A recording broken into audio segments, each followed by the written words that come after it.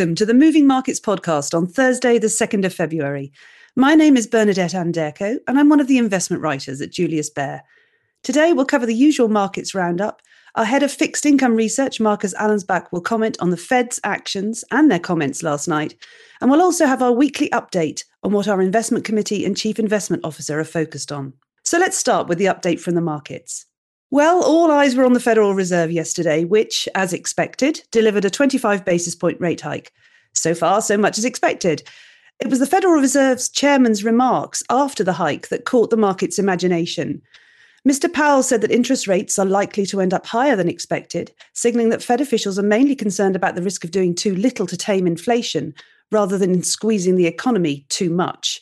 The markets rallied on Mr. Powell's more dovish comments, including the fact that he could say for the first time, and I quote, that the disinflationary process has started. Powell said that policymakers foresee a couple more rate increases from the new target range of 4.5% to 4.75%. But he also suggested officials are opening to adjusting their plans if price pressures cool as fast as investors expect. The stock market took its direction from the Fed's comments about the falling inflation scenario rather than their action in hiking rates. The S&P 500 gained 1.05% to end at 4,119.21, reversing an earlier decline of almost 1%. The Nasdaq Composite added 2%, boosted by gains in chip makers. And meanwhile, the Dow Jones Industrial Average rose 6.92 points, or 0.02%, after sliding more than 500 points during the day's lows. Stock benchmarks also got a boost as fourth quarter corporate earnings largely continued to show resilient profits. Peloton shares surged 26.5% after the fitness equipment company said that its net loss narrowed year over year. Advanced Micro Devices shares gained 12.6% after the semiconductor company reported a fourth quarter earnings beat. And adding to the positive tone, in US after-hours trading, Meta Platforms surged, leading social media stocks higher after reporting better than expected sales during the holiday quarter. Overnight in Asia, stocks traded mostly higher, but none of the main indices are up more than 0.5%. A lot of focus is on Adani Group, which led the Indian market lower again. The company slumped more than 15% before paring some of the loss after abandoning its follow-on share sale to insulate investors in the offering from the recent rout. The other 9 stocks in the group also fell. In the bond markets, US Treasury yields held a drop from the US session of about 10 basis points in key maturities across the 2 to 10-year zone. Japan's benchmark 10-year yield rose to just 0.5 basis point below the central bank's 0.5% ceiling.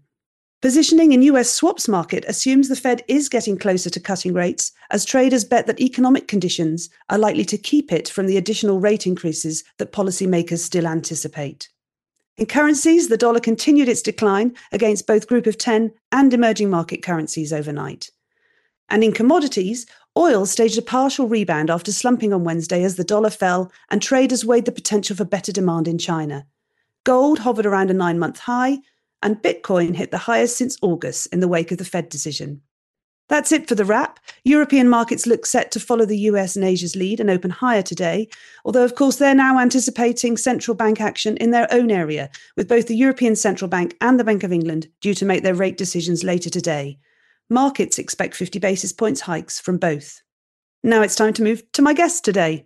First up, Markus. Thanks so much for joining me to tell us about the Federal Reserve decisions in more detail. Markus, it seems to me that the bond market's in an ambiguous position. On the one hand, the Fed's got little choice but to stay hawkish to ensure that inflation comes down. But on the other hand, the more hawkish they appear, the more the market seems to bet on rate cuts. So which side prevailed yesterday? Yes, Bernadette, you mentioned it in the opening comments. It was certainly the dovish side that prevailed yesterday. It's very interesting to watch the press conference. In his prepared remarks, Fed Chair Powell wanted to deliver a hawkish message. He said that the Fed needs to raise interest rates several times. He talked about the plural, several rate increases, and he said he needs to be certain that inflation falls before he changes policy. In the press conference, however, he was asked what he thinks about the easing of financial conditions. And of course, the Fed doesn't want to be nailed down to a single indicator. So he said in the press conference, no, we don't look at the target for financial conditions. And at very moment, the stock market turned positive and bond yields started to drop. Look, I think the Fed will use speeches, public appearances, remarks to the press in the next couple of days to correct that image. They really want to deliver a hawkish message at the moment. They don't want the market to speculate too much on rate cuts already, fearing that this could stimulate loan growth and make the job to bring inflation down more complicated. So to summarize then, the Fed assumes it's too risky to cut rates anytime soon.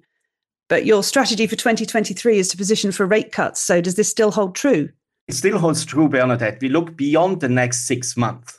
There could be another rate hike at the next meeting and cannot rule out another one to bring the Fed funds rate above 5%. But the thing is, historically, the Fed started to cut rates 27 weeks after the last Fed rate hike. And that's what the bond market will anticipate. So we still like quality bonds. We still like longer duration. We prefer duration risk over credit risk in an environment where US growth is subtrend and defaults are set to increase. Okay, so moving on, the Fed's behind us. And as I mentioned earlier, we've got the European Central Bank and the Bank of England to come today. Our economists expect rate hikes from both. But have any of the recent numbers changed that view? Not at all, Bernadette. We are below market consensus and we stay below market consensus with our ECB and Bank of England predictions. To look at the ECB first, the Achilles heel of the European Central Bank is loan growth. And the bank lending survey published these days shows that demand for loans is really collapsing. Don't forget, the ECB, unlike the Fed, has subsidized bank lending.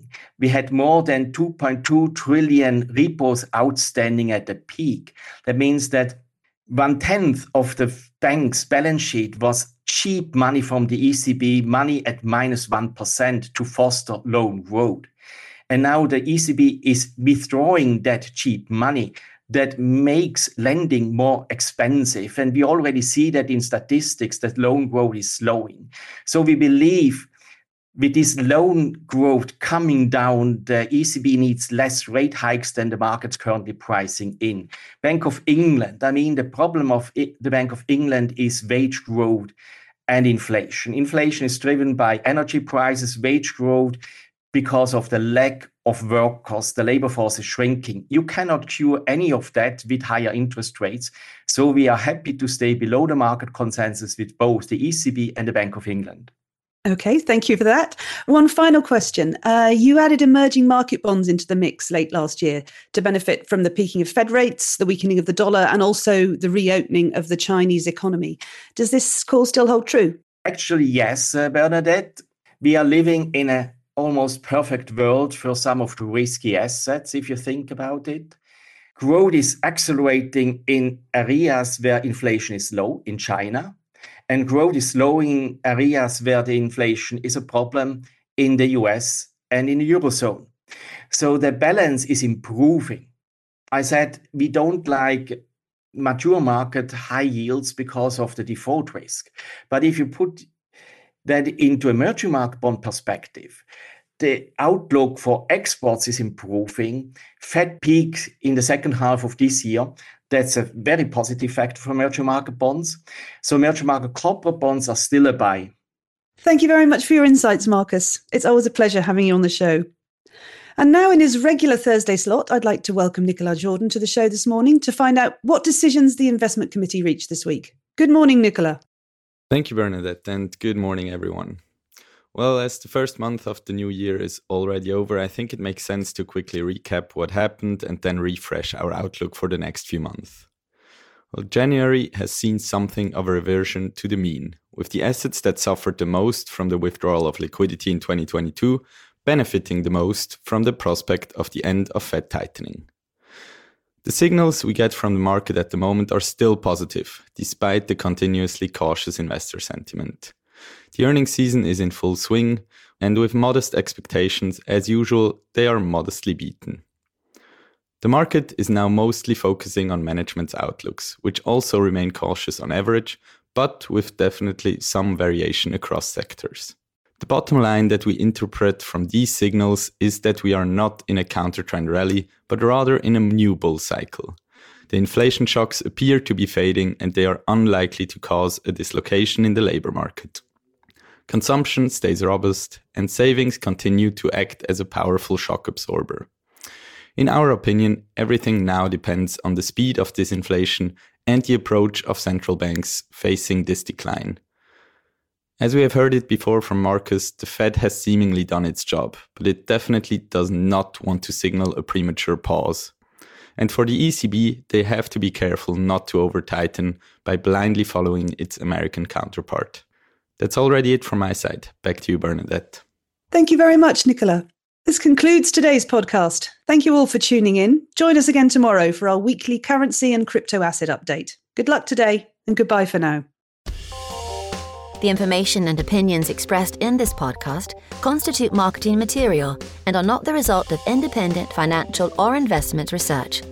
Please refer to www.juliusbaer.com/legal/podcasts for further other important legal information. Beyond Markets is a weekly podcast where Julius Baer experts and external speakers discuss some of the latest market developments. They share their key research and insights on today's ever-changing economic landscape and present practical advice. Search for Beyond Markets on your favourite podcast player.